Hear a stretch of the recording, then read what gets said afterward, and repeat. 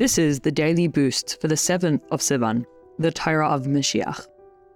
Multitasking Our Learning. In Tehillim, David HaMelech writes, he desires God's Torah, and in his Torah he meditates day and night. In Likutei Torah it is written, the Torah as it is above is called God's Torah. The Torah as it comes down to the world is called his Torah, meaning the Torah of the person. By studying the Torah as we have it now, we will merit God's Torah in the time to come.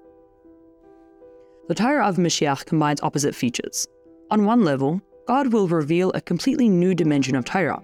Since it is currently beyond human grasp, Hashem will need to give us access to this wisdom. Once Hashem gives us this wisdom, we will understand it with the aid of human intellect. This is necessary because Torah is not allowed to be decided by prophetic visions or divine revelation. Instead, the court's judges base their rules on how they understand the situation. This is why we are told that Moshiach will be both a great prophet and extremely wise. Both are necessary for the Torah of Moshiach. Even now, we must combine selfless dedication and faith in Torah with rigorous analysis and logic. In short, Torah study must be founded on faith, but it must not remain in faith alone.